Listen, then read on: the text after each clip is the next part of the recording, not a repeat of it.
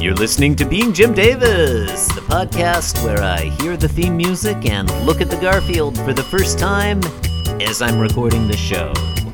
My name is Christopher Winter, and I am Jim Davis. I'm your only host. There have never been any other hosts on this program, and anyone who tells you otherwise is a lying sack of shit.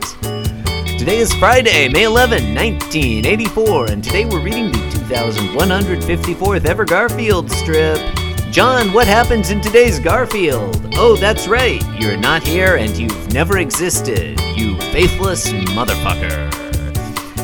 In today's strip, I like it when cats do this. Panel 1.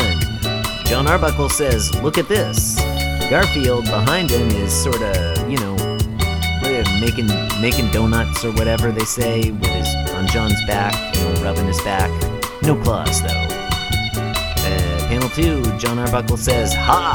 A cat, he doesn't say ha, he just says, a cat stroking his owner. Garfield's happy and John's happy, they both got their eyes closed. That indicates contentment. I don't know if I mentioned, but Garfield's standing on the countertop, John's behind the countertop. It looks like Garfield's massaging John's back. They're both digging it. They're both super happy. Hey, alright. Okay. Summertime. Panel 3. John Arbuckle looks over his shoulder and his neck is weirdly long. It looks like his neck has been yanked out of his body. That's not how that's supposed to look.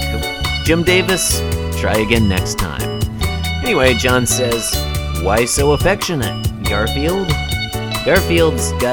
He's looking at his hands now, his forepaws, and he thinks, I just squashed a spider. That's funny, because he was wiping his spider hands on John's shirt. Except that Garfield squashed that spider with his feet. Oh, time's up, music's over.